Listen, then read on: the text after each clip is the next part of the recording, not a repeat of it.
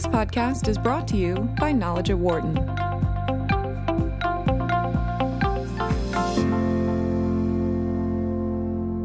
There are many people around the United States that are looking and dealing with the government shutdown. It is the longest in U.S. history, been going on for some 4 weeks now. And while there seems to be little way out of this impasse right now, but as you look at what is going on between Republicans and Democrats, there's an interesting dynamic playing out, which is noted by Wharton professor, marketing professor Americus Reed.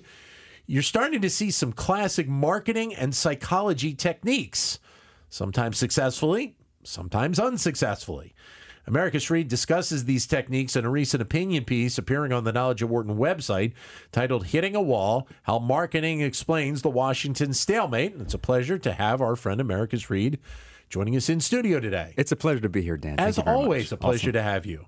So what are you seeing here? Yeah. I mean, that's kind of the interesting dynamic. I saw you refer to it. It's almost a little bit like a Marketing 101 class. Marketing 101. This is straight out of the book, textbook, segmentation, targeting, positioning, messaging.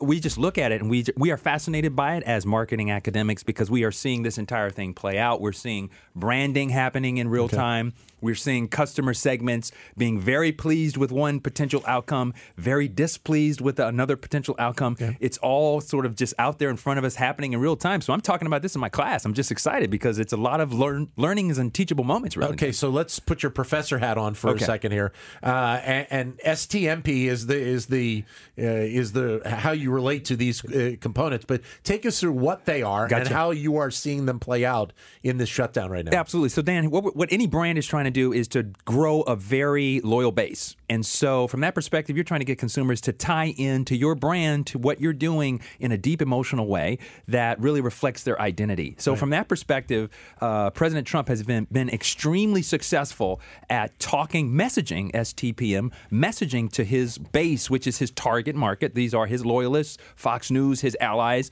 and those right-wing groups that support him. Right. And so that's working out fantastically from a marketing perspective. The problem is most companies want to try to grow their base to get a larger market. And in fact, my understanding and most pundits' understanding is that to win an election in 2020, you got to have more numbers. And so you got to grow this target market. So that's where he's falling short because all of this branding, this marketing, this sort of mnemonic device, logo, tagline, lock her up, build the wall, you're fired. All these things are sort of playing into an emotional piece, but not really connecting with another group of consumers, voters, who are you're going to have to pull in potentially to be successful. So I would imagine it's a little bit of a different dynamic because, one, he is coming from the business world. Yes. He's not a traditional politician. Correct. In the scope of what we know in this country.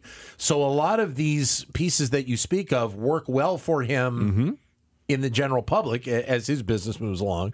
But they don't when you're talking about the average voter that is worried about A, B, C, and D.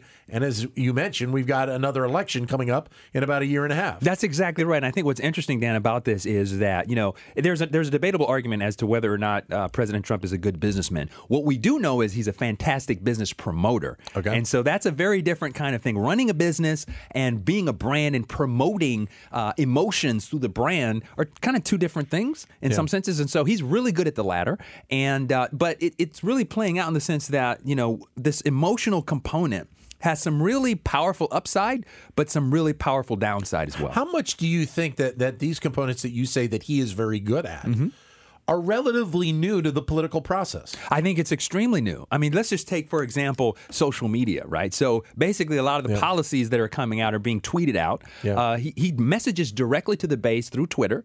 And that's pretty powerful because he can sort of say things that sort of plug them back in, re-engage them, fire them up in real time. The rallies are basically infomercials, if you will, for that loyal target segment, that base of supporters. And so he's working through kind of and I think all pundits would agree that this is a completely different approach to being a politician. Much different than what even President Obama had, because President Obama was really the first one that jumped into the Twitterverse in terms of using it in his run-up to his last election. That's exactly right. So President Obama was sort of credited, if you will, by being savvy, so digitally savvy, Yeah. So, the digital immigrants versus the digital natives. I'm a digital, immigrant. So I'm trying to figure out all this Instagram, social media, Twitter stuff. And he was one of the first who was really credited, President Obama, credited with sort of using that effectively. But I think you got to say that President Trump is super effective at sort of circumventing kind of these traditional pathways of political protocol and going kind of directly to the base, making sure the base is happy and really kind of playing to those emotions that the base are going to react to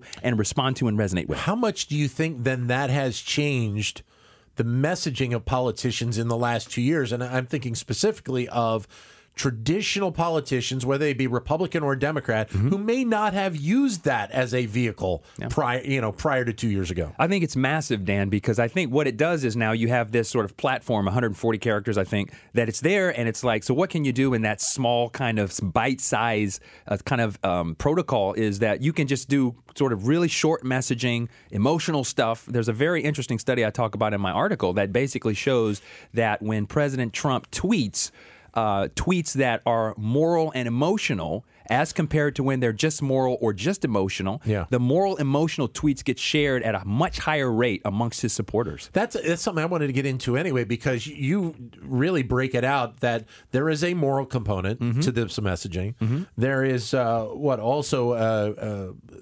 other, I'm drawing a blank on the other. Identity piece. The identity piece to it. Yeah. But when you bring the two together, you're talking about a powerful message. It's hugely powerful, Dan. There's three components I talk about in the article. As you said, I talk about emotions, I talk about identity, and I talk about conflict. It turns out that there's something hardwired in us. It's tribal. It's evolutionarily kind of built into our DNA, and that is we go to our in-groups. We want to protect our in-group relative to some out-group. And this out-group that we want to defend against gives our in-group a sense of meaning. And so the more we feel conflict, the more we feel kind of affiliated with this group that we're trying to protect. And that is really playing out right now in the political process. Oh, my goodness. With how the ability, let's go back 20 years, to see kind of a middle of the road. People sometimes would identify as somebody who would be a middle of the road political supporter. You really don't have a lot of that anymore. You are truly either Democrat or Republican, and there's not a whole lot of crossover there. It's hugely not a lot of crossover, and here's why, Dan. It's because a lot of the arguments that are coming out are emotional arguments. And the emotional piece is very important here, Dan, because what happens when you base a decision on emotions, the research is very clear. I talk about this in the article as well. An emotional decision feels more authentic to who you are compared to a decision that's made based on facts or deliberating or rationally thinking through things. So we're in a world now where you're either with us or against us. And so to take the government shutdown example, it's like this wall, which nobody really knows what it is in terms of like unpacking it. And like, let's talk about what is this thing, wall versus border security, et cetera, et cetera. All it is now is like a symbol of identity. And so for the Trump supporters, the wall literally this is us protecting us. Those dangerous others are going to come get us. We have to build this to protect the integrity, and that's what it means to be American. And the other side is saying exactly the opposite of that, right? And so, but this is an identity argument, right? And so because it's an identity argument, there can be no middle ground. But the other problem that you run into, and we've seen it in various video clips, is that you have some of the people, the politicians who are fighting against that wall being built are people that were saying, yes, we need to have heightened security 4 years ago, 6 years ago. They have flipped their narrative because of the political political realm. It's a huge sort of interesting sort of conundrum because the definitions are like all kind of muddled. Like, what is the difference between border security versus wall? And I don't think anyone would sit and argue that you don't care about border security. And we need to, right? Everyone agrees on that. I would think so, And that's the common point. But yet when you start trying to talk about, okay, what do we need to do to make a deal? One side says we got to build this wall. Other side says that this wall is antithetical to who we are as Americans. And in this republic, in this democracy, we're not going to do it. We're not going to give you a penny for it. And so how do you get a win-win situation for both sides? Very difficult. So how is psychology playing into this process as well? Huge. But psychology plays in this process, Dan, because here's the problem. We know this from psychology that when you start hunkering down and you're feeling conflict, you've got emotional arguments, it's almost impossible to pull yourself out. And what happens over time, the research is very clear on this, is that as you hunker down And as you have these emotional arguments that feel more authentic to your self-concept, they're tied to your identity, they are rooted in kind of conflict with this other side. As you think about this over time and try to deliberate in your mind, you actually start building a kind of self-fulfilling prophecy around digging in deeper, because just thinking about it just puts you in more emotional state, ruminating on it, and the psychology says you're going to keep going in this negative spiral. And you kind of see that. We almost got out of it. President Trump was willing to do something, and then the Fox News pundits put a little note in his ear saying, hey, you said you were going to build that wall. If you don't build that wall, you are weak. And President Trump said, well, wait a minute, my brand is strong leader. I can't be weak. So he pulled the plug on the whole thing, and now we are where we are. I guess it's interesting because what you're also talking about here is a time where that messaging, it has to be as crisp and as clear as possible. Yes. And yet and part of this, I think, is linked to what we've seen on Twitter and the concerns that part of the reason why we saw various executives from social media companies in front of Congress last year is that there is a concern of the messaging of the fake bots of all of this element being a negative impact and playing into that. We're delivering a message. It may not be the exact truthful message, but it's going to serve a purpose in delivering the message of either the left side or the right. That's right. And what's very critical in messaging, Dan, which is unfortunate, is that it has to be simple. Right? It has to be kind of memorable, and it has to be very simplistic. The problem is these issues are inherently complex. And so when you try to boil them down into the soundbite or the tagline or the logo, you lose something. And if there's nothing behind that tagline or logo, or not enough clarity or granularity or nuance to be able to understand what the complexity around these issues are, you're going to run into a problem when you actually try to sit down and have a robust negotiation about coming to some sort of compromise. America Shree joining us in studio. You hear him as one of the hosts of Marketing Matters weekly here on Sirius XM 132, also a professor here at the Wharton School. So where we are right now, and because we have this back and forth, and we have this split, and we have these elements of marketing and branding and psychology playing in, there are a lot of people that are concerned that this is not even close to being over. Oh, I would be in that group, Dan. I think that it's hard to envision the pathway to a win-win, and it's because the identity piece is there. It's like for one of these groups to give into a particular compromise, let's say, okay, well, here's some money for border security, and President Trump is going to want to say, well, this is money for building this wall, and the other side says, no, I can't. This stands against who I am. So you just can't. You're asking one of these sides to change who they are, and that's a very different proposition than trying to give rational arguments about, what are the best ways that we can create border security, and where does a wall fit on that list of priorities with technology and other things, et cetera, et cetera. You can't even get to that discussion because the initial starting point to even have the discussion is requiring that one of these two sides admit that they're willing to change something that is deeply rooted in their core beliefs. Right, and that would be giving in. Giving in, by definition. And then you're opening up this sort of game theory sort of idea. What if I give in now? And later on, there's something very serious that happens, and now I've sort of compromised my ability and my integrity to be able to negotiate. Right. And so that further digs you in and makes you sort of go and retreat more into the echo chamber and making sure that you're just not going to hear anything the other side has to say. And that's true for both sides, by the way. America Shree joining us in studio. Your comments are welcome at 844-WHARTON, 844-942-7866. Or if you'd like, send us a comment on Twitter at BizRadio132, or you can use my Twitter account, which is at DanLoney21. What bothers, I think, a lot of people, it bothers me to a degree as well, is the fact that this is going on with the people in Capitol Hill, and yet you have 800,000 people that have been furloughed.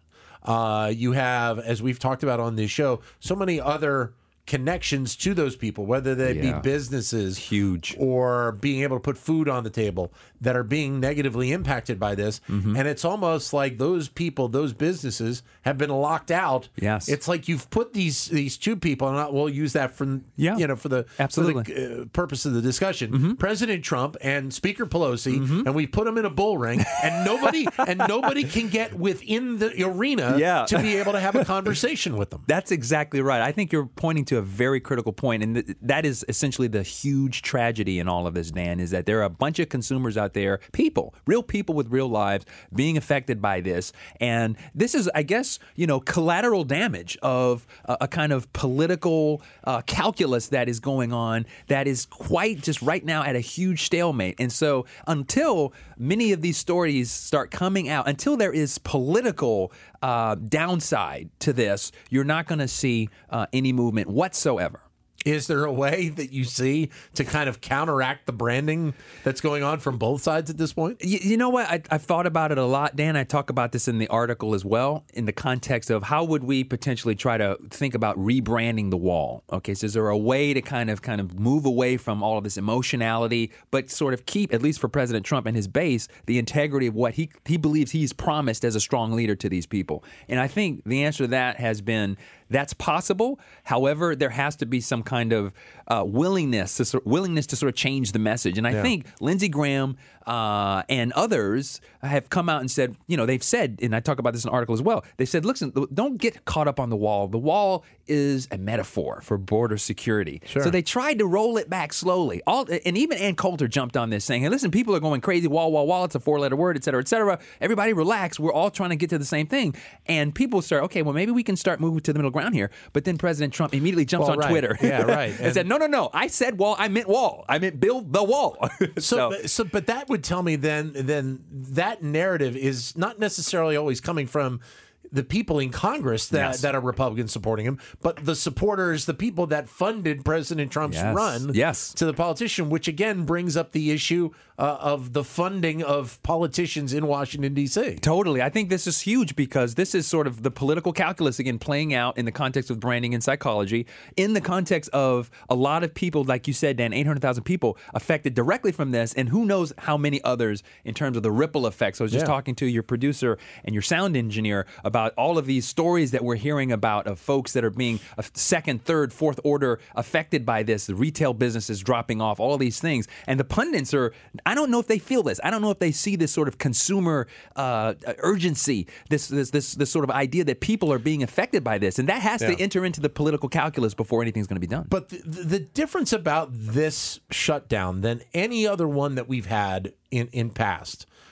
one is the length of it. There's no question that that's part of it. But two is the component of social media being used to pitch those sides from one side or the other. If you go back 2013, I mean, realistically, we didn't have this back and forth over to this extent on social media because of it. That's exactly right. It has changed because of and President Obama used Twitter to be able to help get elected, but he didn't use Twitter as a vehicle of policy. Yes. We have entered a totally new realm because President Trump likes to use Twitter as a policy path. And the problem with that is Twitter is a loaded gun. In some senses, Dan, because it is real-time messaging to millions of people. I like that. I got to write that down. Twitter is a loaded gun. It's like a loaded gun. They tell people, listen, be careful before you hit that send button. Maybe let someone else look at it and talk about it before you do it. But it's really well designed for, and I think this has been a term that's been used out there in the political world, Dan, is this notion of policy making by impulse, which is dangerous because something pops in your head. Oh, here are the 140 characters. Press a button. And now you've done something that the world, we had this conversation with Spicer early on. It's like, are these tweets official mandates from the president? The answer was yes. Yeah. And so now we're in this world where if there's no filter on this is like a loaded gun because it becomes very dangerous and the messaging is out there happening in real time. So as you try to walk back, rebrand slowly, which is a hard thing to do anyway, if the president is counter messaging your attempt as your right-wing allies to help get to a middle ground, it's not going to get you anywhere for those reasons. And then that has probably also enhanced what we hear from some of the media outlets as well. Yeah. Because if we're seeing a lot of this stuff on Twitter, on Facebook, then in this world of the media that we have right now, where we have more content out there than ever before. Yes. We have more avenues to be able to broadcast that content. Totally. You have a need to fill 24/7, 365. Yes. On 100 and whatever different media outlets. Right.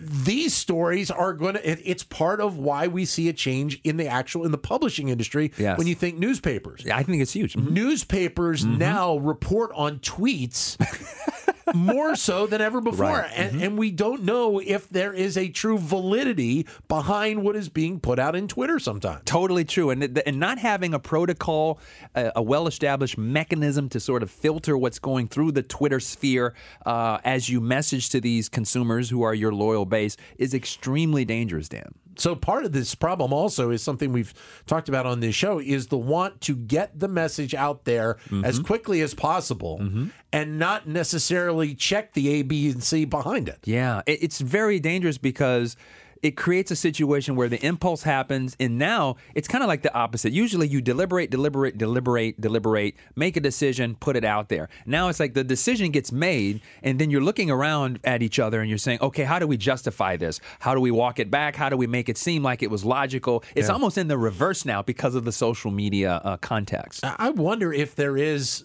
somebody that could be that promoter on the other side to be able to counteract President Trump, because as you said, he may not be the greatest deal maker, but he's one of the best promoters that you've seen out there. He's a brand savvy master. He's really, really good at tapping into emotions, like some emotions like fear, and just getting a base riled up. This is what the rallies are for, getting them excited, excitement, anger, fear. This is what gets people to go out and vote. He understands that. He brands that within the context of the things that he says, the taglines, the logos, etc. The social media, it accelerates this, it amplifies it, makes it feel like it's more real than it actually is. And all of these things are sort of converging on this idea of further drawing in and not being willing to listen to the other side under any circumstances. Do you think that this is the path that we are headed with some of our political discussions moving forward? And I say that at some point, whether it's a year and a half or 5.5 years, President Trump is not going to be in office. Yeah.